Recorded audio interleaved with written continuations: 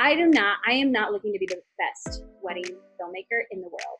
I don't have the time for it. I don't care. That doesn't matter to me. I am trying to play with the best wedding filmmakers in the world, meaning I want to be in the arena and I want to keep up.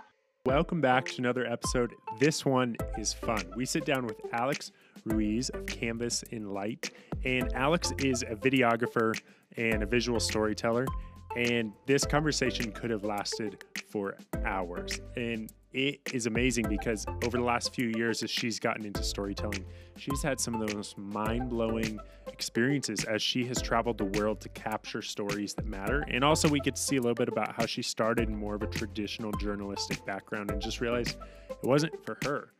Also, we do talk about how Alex had a video of her tripping at her sister's wedding go viral, and it got shown on the Today Show. So this is a fun episode. Let's go ahead and dive in and learn all about Alex Ruiz. Welcome to the Small Business Storytellers, the podcast designed for business owners, marketers, and entrepreneurs wanting to make an impact through the work that they do. I'm your host, Seth Silvers, and my passion is building brands that last by marketing with stories. On this podcast, we share stories with you of people who are growing their businesses the right way, and we teach you how to grow what you're doing through storytelling and authentic marketing. Let's get started. Welcome back, everybody, to the Small Business Storytellers. Today, I'm sitting with somebody I have a lot of respect for in the creative community in Colorado, but I haven't gotten to talk with as much as I'd like, and that is Alex Ruiz with Canvas and Light. Thanks for joining us today. Thanks for having me. This will be a fun conversation because Alex is in the storytelling space, as are we, and so I feel like there's so many things that I could ask about. And so to start off, Alex, share with us a little bit about who you are, what you do, and also wouldn't mind hearing about how you stole the show at your sister's wedding 2 years ago. Yeah, totally. Okay, so I'm more of a Denver native. Went to school up at CSU. Studied. I wanted to be like this kick-ass political writer at like the New York Times and like uncover Harry Weinstein or, all these stories. And Right. I had a professor and I was really into writing, and I had a professor probably my sophomore year, and she like was so great, but pulled me aside and she was like, I just like I don't think you're getting this writing thing. Huh. And I was like, well, what do you mean? And she was just like, I think you're more cut out for television. They write at like more of a kindergarten level. And I was like, you gotta be kidding me. Like, I'm a good writer. But I think, I'm so thankful for that conversation, because it's true. I talk and write like I'm telling you a story, or in these simple, like I want everyone it to feel approachable, and newspapers are not that approachable, honestly, if you like really look at how they're written. And so after I like got over the fact that I wasn't gonna work at the New York Times, I started moving into television and wanted to be a news reporter. So did that, graduated, worked for CBS, their local bureau here, and I was like the one of the reporters, and it was amazing. It was like a totally crazy, bizarre experience. This was when in Fort Collins there was like the Hyde Park fire. My first day, the Hyde Park fire happened, and Wow. They were like, all right, get out there. And I was like, get out where? Like, I don't know what I'm doing. And so I like show up in this news car that it was a terrible news car. Everyone else is in these like massive live shot cars, and every national network was there. My like tripod is being shared with CBS this morning, and I'm like, I don't even know how to put a microphone on someone, right? I don't even know what I'm doing. I don't even know how to work this camera. But I kind of work that way. Like, hey, let's just figure this out as we go. I interviewed, so everyone was like interviewing a victim at, that's what you're supposed to do. And I went up to someone who I thought was a victim of the fire, and it was actually an anchor at CBS. And she was like, what are you asking me? And I was like, well, how's your home? And she was just like, it's in New York and it's fine. And I was like, oh my gosh, I just want to crawl under. I just didn't know what I was doing. Were you recording those moments? Like, do you have that on tape? I don't think so. I should go back and look. That would be pretty amazing. That'd be amazing. Yeah, so embarrassing. So anyways, got the hang of it. It was a wild 2 years. Met the president, was in helicopters because that's when the floods happened. It was just like this crash course and we're telling 2 or 3 stories a day and you're turning them like crazy. So I'm making probably 6 or 7 minutes worth of content every single day with interviews and so you just learn to edit really fast and tell stories like people are talking and you're like, oh, that's what we need, that's the soundbite we need. But then it got too like sad. News is just sad, and I just felt like I was not I had learned all I could from this world of news, and so moved on. Decided, my friend and I, one of my best friends, I was like, do you think we could start our own thing? And she was like, no. I was like, well, we should try. And so seems like you consistently have people close to you tell you not to do what you want to do. Oh, for sure. And that's the best thing ever. It's like, oh, really? You don't think I can? But you need those people. Right. Like, you really do. People who are grounded but want the best for you. Right. And someone told me the other day, they were like, you could convince a stick to grow legs and walk. Like, when you're passionate about something, and it's that visionary thing of like, no, I think this stick could really become a human and walk, and I'm going to show you how to do it. Mm-hmm. And so I think in that time, that was the first time where I was like, no, I think we could make a film for this organization that we were a part of, a church, because no one's seen what's happening around the world. They had like 70 churches around the world, and no one knew about it. No one was seeing this. And so anyways, flew down to meet the big dogs in Waco, Texas. And we were like 23 and had no experience. And we're like, we think we should do this for you. And they were like, okay, we think so too. And so got a team and we traveled for 3 months. All the money came in. We needed a ton of money. And that was kind of the start of, oh, we could actually make films that matter and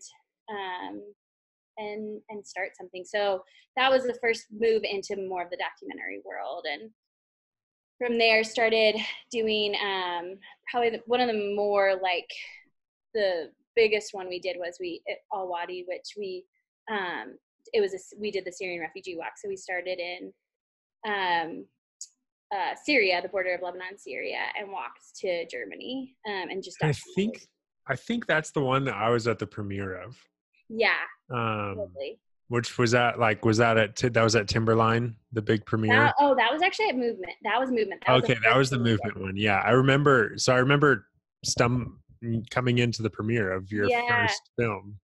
Yeah, that was so crazy. I still can't believe. I watched it the other night for the first time in like 4 years, and I was like, I can't believe we did that. We had a lot of audacity to think we could. And tell the listeners a little bit about these trips, because it's not just like, it's not like you were going and like staying in like high rises in London and capturing like stories of, like, you guys were telling stories that are not common or comfortable to tell.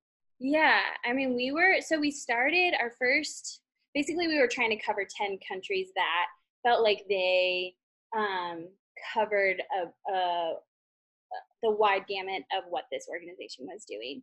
And so we started in Mongolia, which, I mean, I had gone to Mexico with my parents to lay on the beach, but I hadn't really been overseas. And so we started in Mongolia, and it was just, I mean, we were like in the middle of nowhere, total culture shock. And so we just were staying in these huts. And then from there we flew to Lebanon, which I had never been in the Middle East. Everybody like talks about the Middle East, like it's so scary. And we had totally internalized that. And then we got there and we were like, these are the best people I've ever met in my life. And Lebanon is probably my favorite country. I've been back numerous times, and I just think it's the most amazing. But we were, at the time, this was at the very start of the Syrian crisis. And so even just beginning to see that and filming that, and I even look back at that and I'm like, oh my gosh, like, I can't believe we were there. We were in India laying on like again, huts and in huts.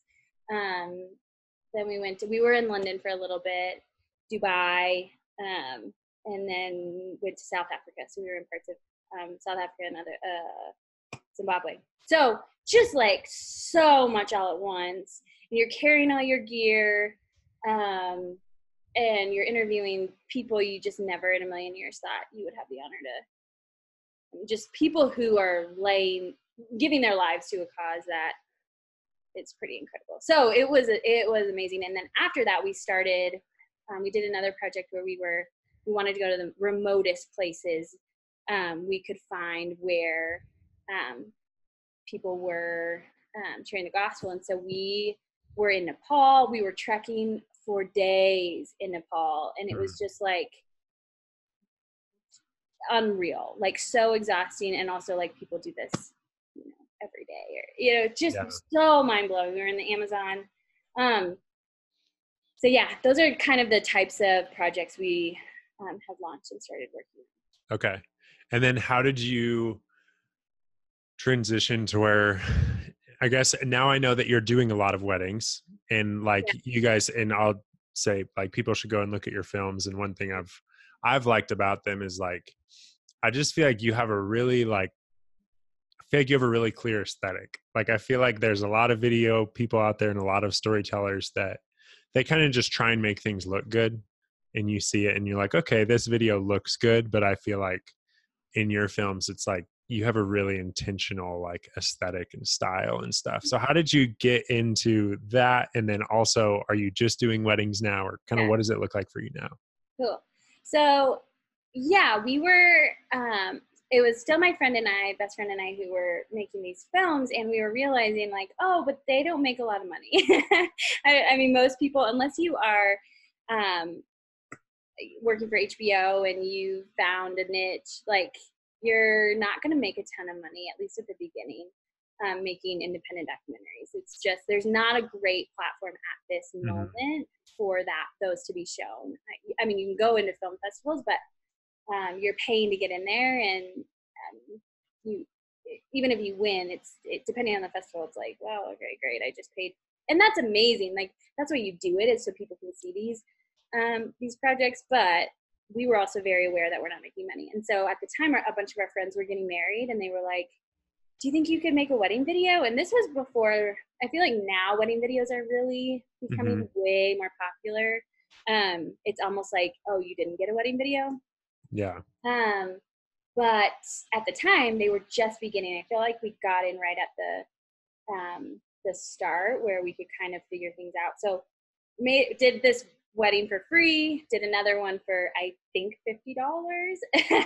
And then we're like, hey, we're like kind of good at this. And again, it goes back to, even in my news days, I was like, I know how to tell a story. I know how to look at the key elements of this day, whether it's I'm looking at a Syrian refugee and trying to interview this person, or I'm capturing the moments where the father of the bride is crying. Like storytelling is the same. You're trying to find your climax and your etc.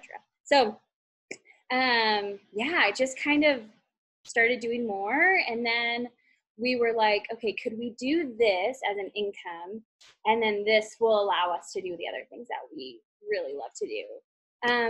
And so it started working, and then it became really, really popular. And not just us, but wedding films became really, really popular. Right. And so we won, the first summer we probably did about 15. The next summer we probably moved into like 30, and now 2 summers we've done 40, and it was just like too much. And so we backed off a decent amount. So we're probably doing about 20 weddings. About half of those are travel. So we've been all over. Cool. Which is really amazing to see. So yeah, and the model still kind of worked where, from May to September, like that is our wedding season, and where we make the bulk of the income that allows us to do these other projects on the side in the fall, and then in the spring. That's awesome.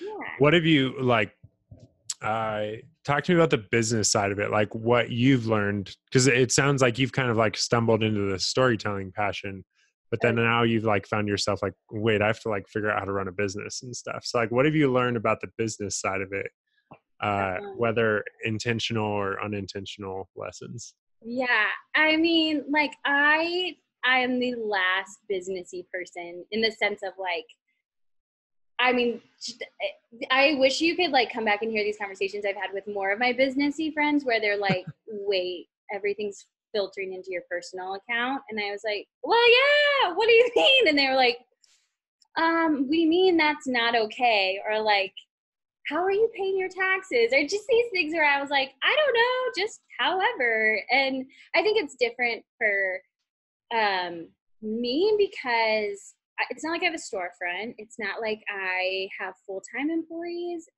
We've chosen to like do more contract work. Mm-hmm.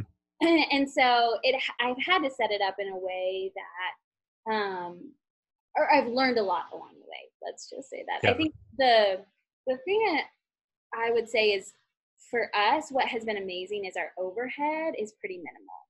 So once we are, it's labor and gear is what I am typically paying for. And we've just invested in some amazing cameras that we've had for 4 years, and we haven't until recently haven't really had to upgrade. So that just takes your to cost to continue to run a business. It's just Right. so minimal. So that's been really, really helpful. I think I've learned like what to invest in and what to not. For me, that's a lot been people. Like, I think going back to the idea of aesthetic, I am really picky about how I want things to look and how I want things to be shot. And it's not what the guy next door is doing. I've just found what feels true to me and how I tell stories and what the client is ultimately looking for. Right. So I've invested a lot in people, and sometimes that's worked, and most times it's worked actually, where they're like executing way better than I could have even thought they would. So right. I don't know if that answers your question. And I just listen or I watch a lot of what other people are doing. Mm-hmm. And it's not always the like, oh, I want to do exactly that, but it's like, okay, how do I take something of that? Yeah. And then we've just been able to teach workshops and teach some of those other younger people who are coming up to how to streamline your process as well. Right. Yeah, I think that's really important, and I also love how it's more common now to I think it's more common for people to be starting their own business because we have the ability to go online and type in the question of how do I do my taxes if I am this age and in this, like we can ask such specific questions and find the answers and stuff. And so I just feel like information about how to build a business and how to run a business and how to avoid pitfalls is like so much more common that it's more possible now than ever before. Oh, totally. So, Yeah. And I mean, to be totally honest with you, there was our second year we were doing it. This was just the wedding portion. I think it was honestly the same summer or one summer after each other, but we got, both people threatened to sue us for it, and it was a bride.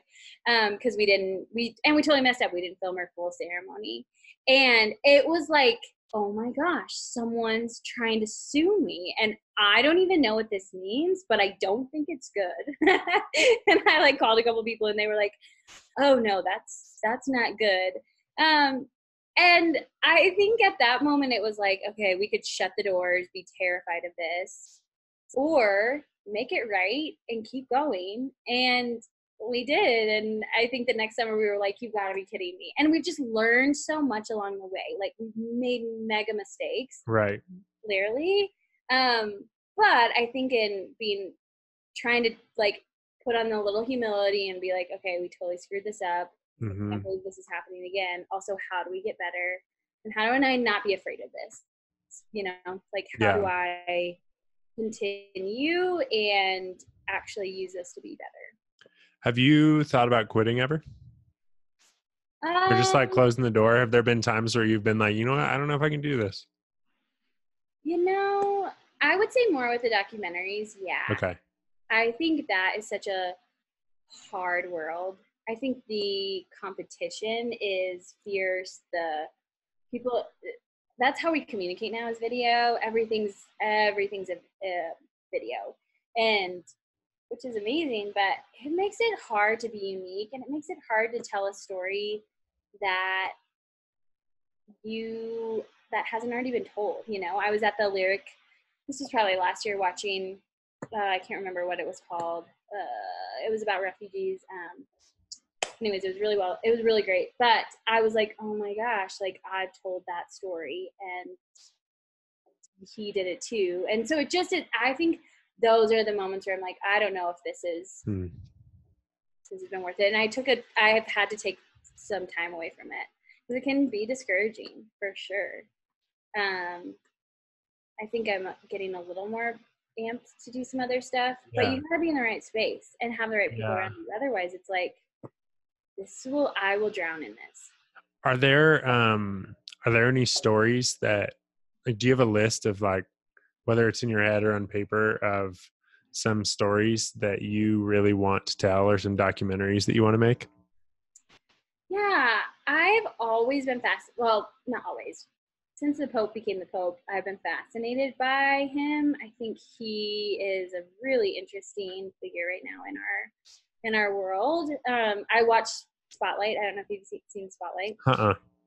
You should go see it. It's an incredible film. But it was a true story about when everything in 2008, I think, came out about the different priests, that what was happening in terms of abuse. And so, anyways, after that, I just became fascinated with who our current pope is, and my dream would be to follow him around. And Get to sit in the back of the Pope Mobile. yeah, totally. And I think there's been a movement of millennials towards Catholicism that is fascinating to me. That Yeah. there's become an uptick of people moving more towards the Catholic Church, um, and I think the Pope has a lot to do with that. So I think I just love to meet him. So secretly want to do Yeah. that. That's cool. Yeah. That would be fun. And just, there's so many, like, we just see these icons as just people when there's so much behind them. You mentioned earlier that you kind of know whether it's with immigrants, or whether it's, on your trip in Mongolia, or a wedding. Like, there's these key elements of a story that stay the same. What would you say, like, some of those key elements of just like a great story are, that you're trying to pay attention to and trying to craft in every story you tell? Yeah, I did this storytelling workshop a little bit ago, probably a couple months ago, and I was like, so I started and I got up there and I was like, let me tell you the story about how I got my first car. And so when I was 16, passed the driver's test, super easy for me. And my parents said, what car do you want? And I said, oh, I want a blue Volvo hatchback. And they were like, okay. So they take me to the Volvo store. The guy comes, oh, and they just happen to have a blue Volvo with a hatchback. And they were like, sure, let's buy it for you. And so they buy it for me. And then we drive off the lot, and I live happily ever with my blue Volvo. That is a terrible story. It is the most awful story because nothing happened in there. I got everything I wanted. There was no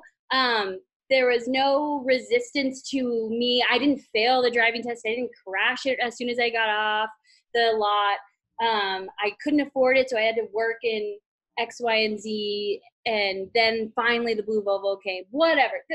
There was nothing about that story that was good because I didn't move your emotions at all. Like, your heart stayed like this the whole time. Actually, you probably just like zoned out.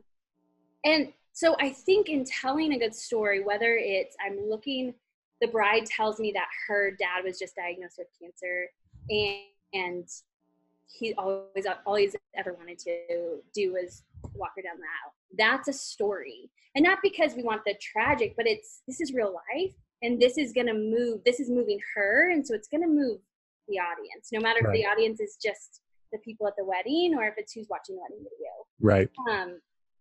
So I think whenever I'm looking at, can I even tell this story? Is there anything that's going to move my emotions, whether it's really good or really bad? Mm-hmm. And so I think that I don't know if I explained that super well, but I just did a commercial for a huge brand in New York, and I think I was like looking at, and I don't want to say the name because I don't want them to think I don't love their commercial, but You're good. I was like, oh my gosh, like this is so boring because there's nothing that I'm telling. There's no story that I'm telling. I'm just telling this brand that they're the best thing ever.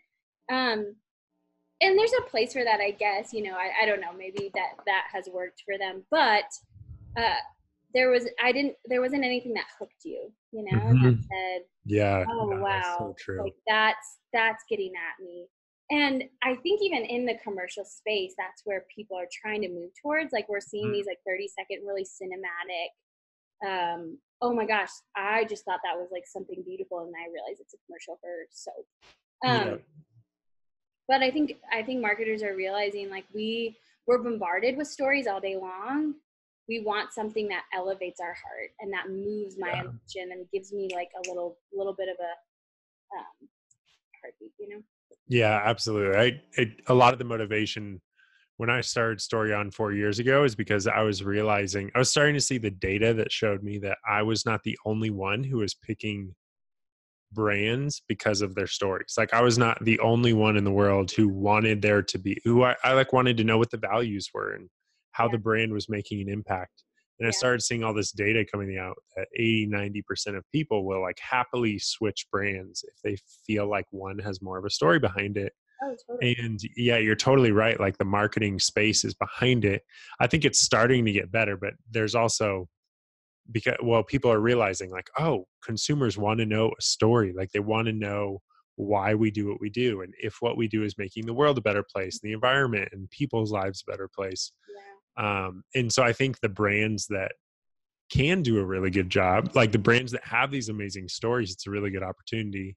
I'll shamelessly say that I can't stand any of Budweiser's marketing because they're a brand where it's like, you're not really making an impact. Okay, like maybe paying your employees well, but like you're making crappy beer and like there's not much there. And so what they choose to do, and a lot of brands do this, is like it's like the puppy commercials at the Super Bowl. It's like, oh, let's find a really good story and then just throw our name at the end. Like, and it's total. I think like it's manipulative because it's the difference of just like taking a really good story and getting people all emotional, and then in that moment attaching our name to it, as opposed to actually like diving into what we do and being like, okay, is there a story to tell in your life or in your business? If there's not, then that's your problem. But like, so I totally agree with that. And I think that is really great.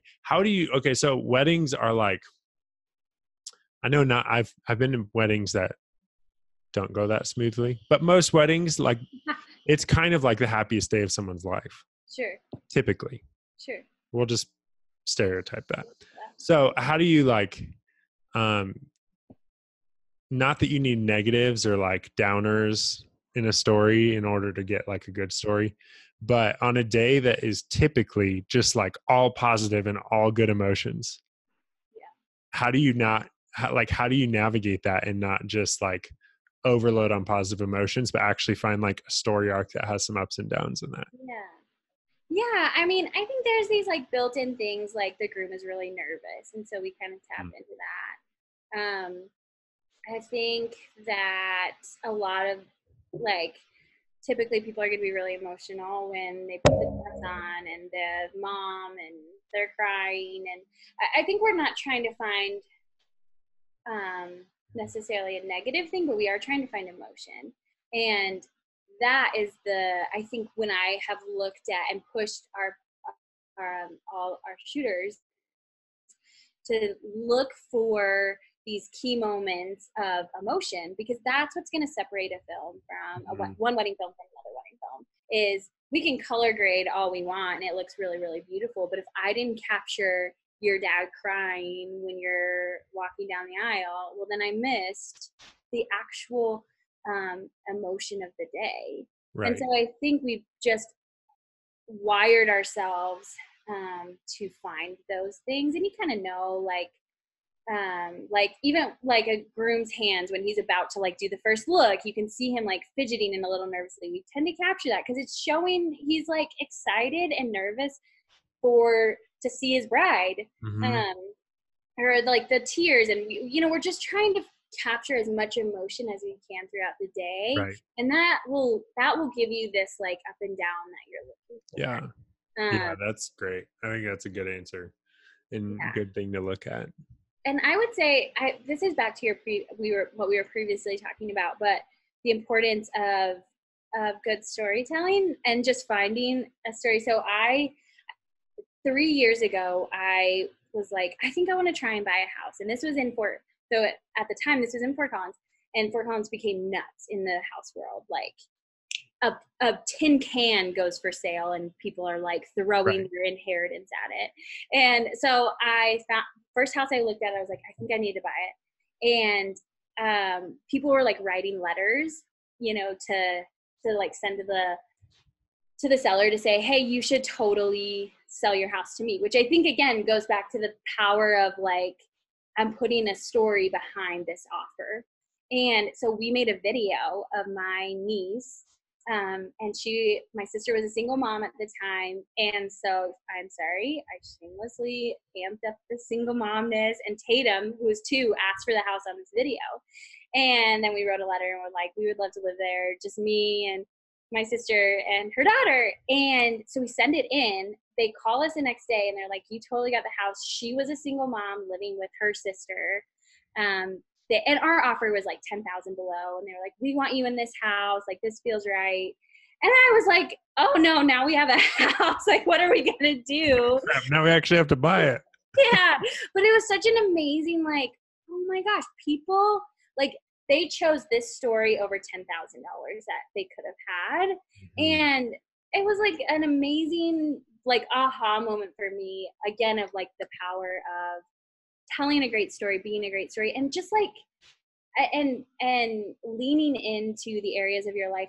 So many people, I think, don't feel like they have a story to tell. Like, my gosh, get in, like, get other people to look at your life or look at your business and say, oh, wait, this is actually really unique about us. And this piece is really unique about us. And then sell that. Like, you don't need to fake something up. We can smell fake immediately. Right. But if you just look at the bones of where you came and how you got there, I think there's a story, Yeah, I love that. And that was also a very well told story.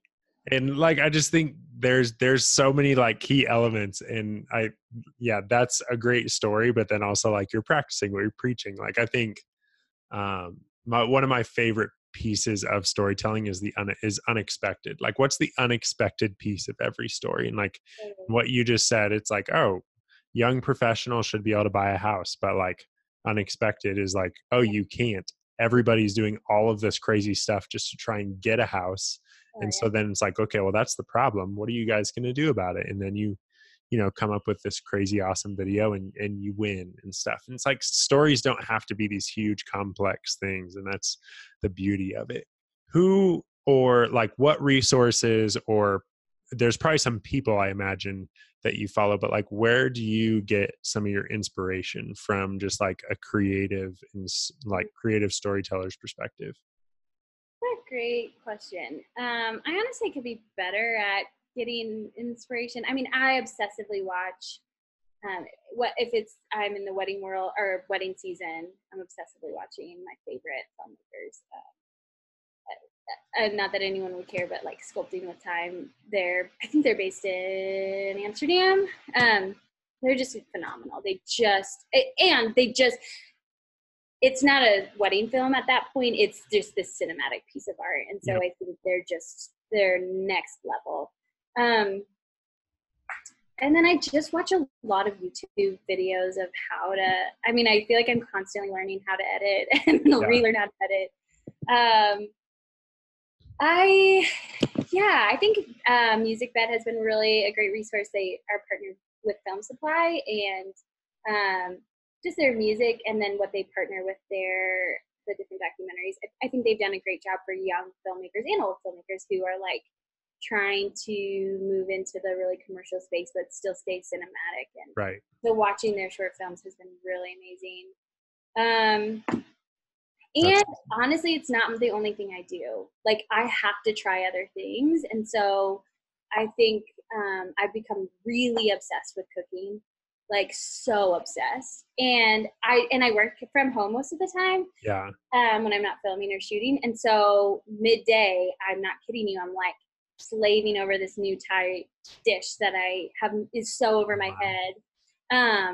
But it's become an incredible creative resource for me to do that isn't the technicality of editing or shooting, Right. but still creating something. I'm still like burning myself. And like the other day, I was trying, the recipe called for chickpeas, and I went to 5 grocery stores, and I called my boyfriend and I was like, I can't find any chickpeas in any of the stores. And he was like, they're garbanzo beans. And I just didn't realize that. And so it just became the whole thing. And I was like, those are the things that are so funny to me, and Yeah. just such a part of the like, oh my gosh, of course they're garbanzo beans. Yeah. And I told that That's story awesome. later at a big dinner. So it's just like that has become, I'm just trying to find creative outlets beyond what I normally do. That's cool. Yeah. And I think that's super healthy too. And also, if you need some people to help sample your Thai dishes, Oh, Lacey and I will be down any time of the day. perfect. I can't wait. I'm always looking for people to cook for.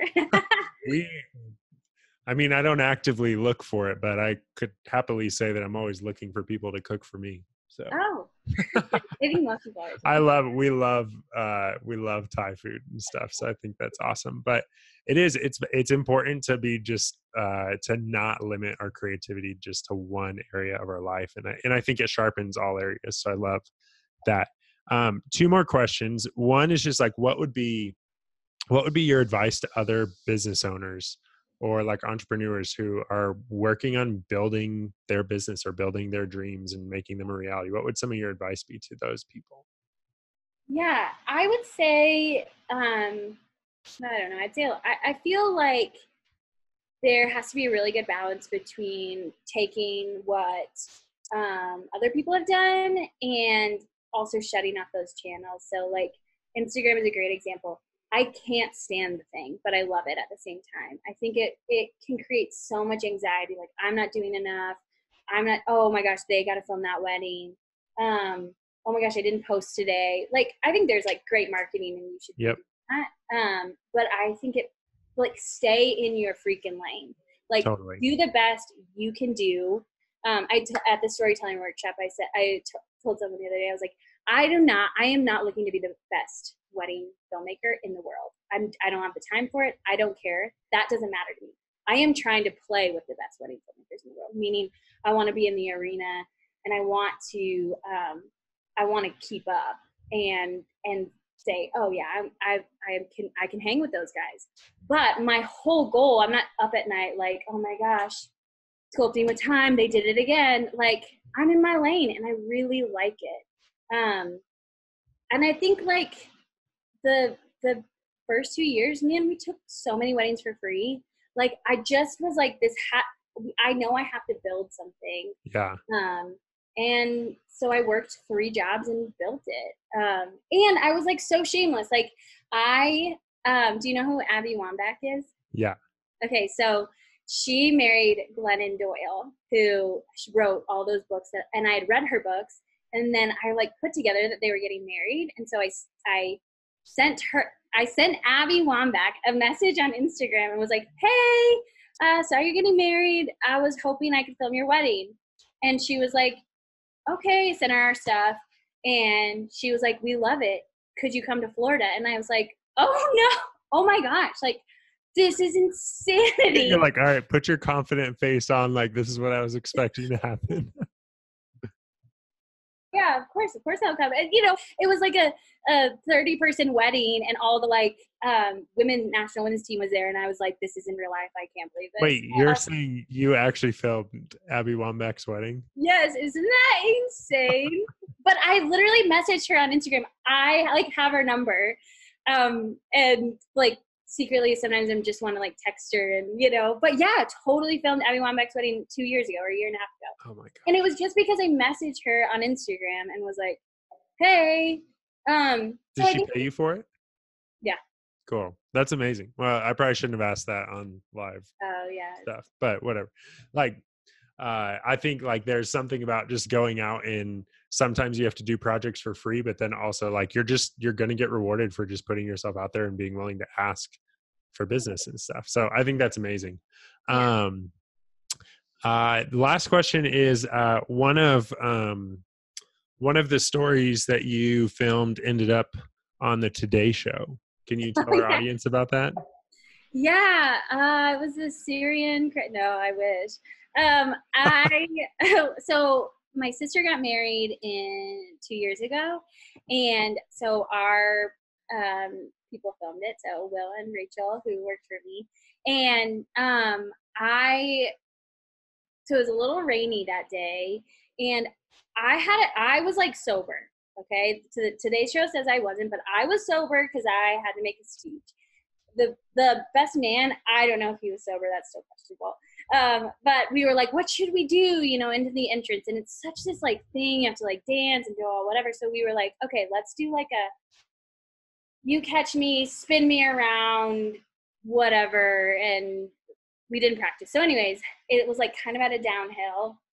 So we go in, and I just went for it, took a running start, and he got so low, and then I just flipped over him, and my dress rips. Everyone's like gasping, running over. My sister's and her husband. Yeah, you like fell right on your face, didn't you?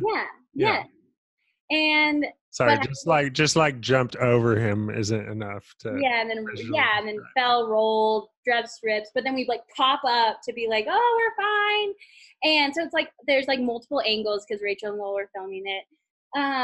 And so I like had to sew my dress. Anyways, I later was like, oh, we should try and license this to like a fail video. And so sent it, didn't think anything of it. And then one morning I start getting all these calls from friends in New York and on the East Coast, and they're like, hey, you were just the featured video on the Today Show of you falling at your sister's wedding. And then I like looked it up, and it's everywhere. It's all over Facebook. It's like MSN.com's like homepage screen. It was on, there was a couple other websites that were like, it just blew up on. And it had like 1 million views in like 2 minutes or something. So on our little Vimeo page, you know, Campus and like Vimeo page. And I was like, oh my gosh, what's happening? Yeah, it went viral. That's amazing. Yeah, I remember seeing that video, and then like later in the day, like seeing people say like, oh, this is Alex. And it was like, wait, what? I saw that like on some news site earlier. Just the greatest thing ever. So yeah, I think sometimes you have to be the brunt of your own viral videos. Oh, totally. The Coloradoan, I think like 9 News, they all came up and did a story. And I was like, all right, guys. I just fell. That's amazing. Well, I really appreciate you taking the time to talk, and I know we could talk for a long time about just storytelling and all of the like there's so much in the world of storytelling, but I think it's amazing to see people like yourself that you're making it happen. Like you're passionate about the stories you're telling, and you're building a business around it, and also helping other people tell their stories well. So thanks so much for joining us today on the Small Business Storytellers. Thank you for having me. Absolutely. And how can people get in touch with you? What's the best way to like just find you? Call my cell phone. Just directly call me. The best way is just email or our website, campusandlight.com. Okay. or Instagram, but you know how I feel about Instagram. So sometimes I take a hiatus. But yeah, canvasandlight.com I think is the Cool. best. And there's a email spot. Awesome. Great. Yeah, I will put a link to canvasandlight.com in the show notes for people to go and check you out. And I encourage anybody that is getting married or that is planning on doing something stupid at their wedding that they want. Just let me know. Yeah, they're pros. So I'll put that in the show notes. But thanks again for joining us. You're welcome. Thank you. This podcast was produced by Story On Media and Marketing, and our passion is helping small businesses use stories to grow their business, and we create a community that helps you do just that. So if you don't have the budget to hire a big agency, but you really want to learn how to navigate online marketing, how to tell better stories, and really how to build a brand that lasts, then our program, Success with Stories Elite, is for you. Every single week, we give you new trainings, content ideas, and content blueprints to make marketing with stories easy. To join our community, head over to www.successwithstories.com/elite, or just click on the link in our show notes. Again, that's successwithstories.com/elite. Have an awesome day, and let us know what you loved about this episode by leaving a review on iTunes or your favorite podcasting platform. Thank you so much. My name is Seth Silvers, and I will see you next time.